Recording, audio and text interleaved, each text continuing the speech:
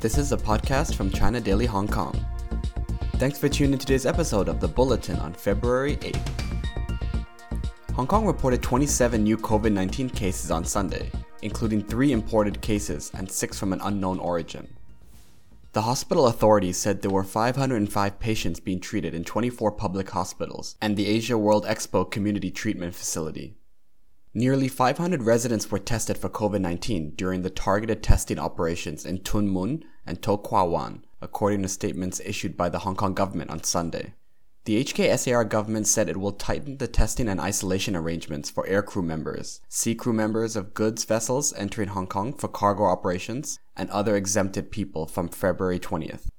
All aircrew members must be subject to the test and hold arrangement to undergo testing and wait for the result at Hong Kong International Airport or a designated location. Meanwhile, in other local news, Matthew Chung Kin Chung, Chief Secretary for Administration of the Hong Kong Special Administrative Region, said Sunday that he hopes the education sector will work with the HKSAR government to cultivate a new generation who has a sense of national identity and international perspective with the support of the whole society.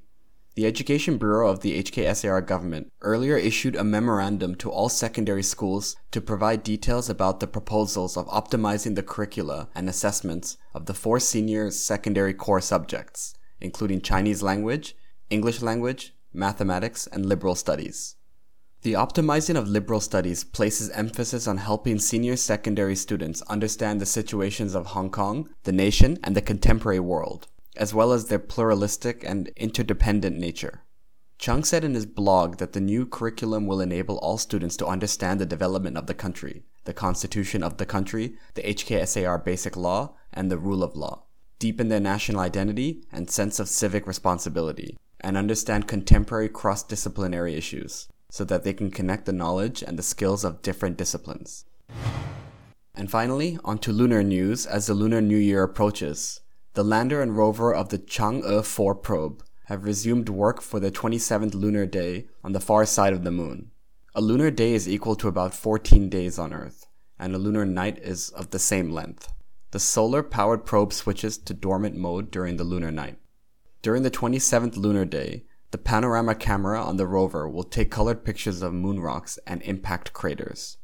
The infrared imaging spectrometer will be used to detect the rock and surrounding lunar soil.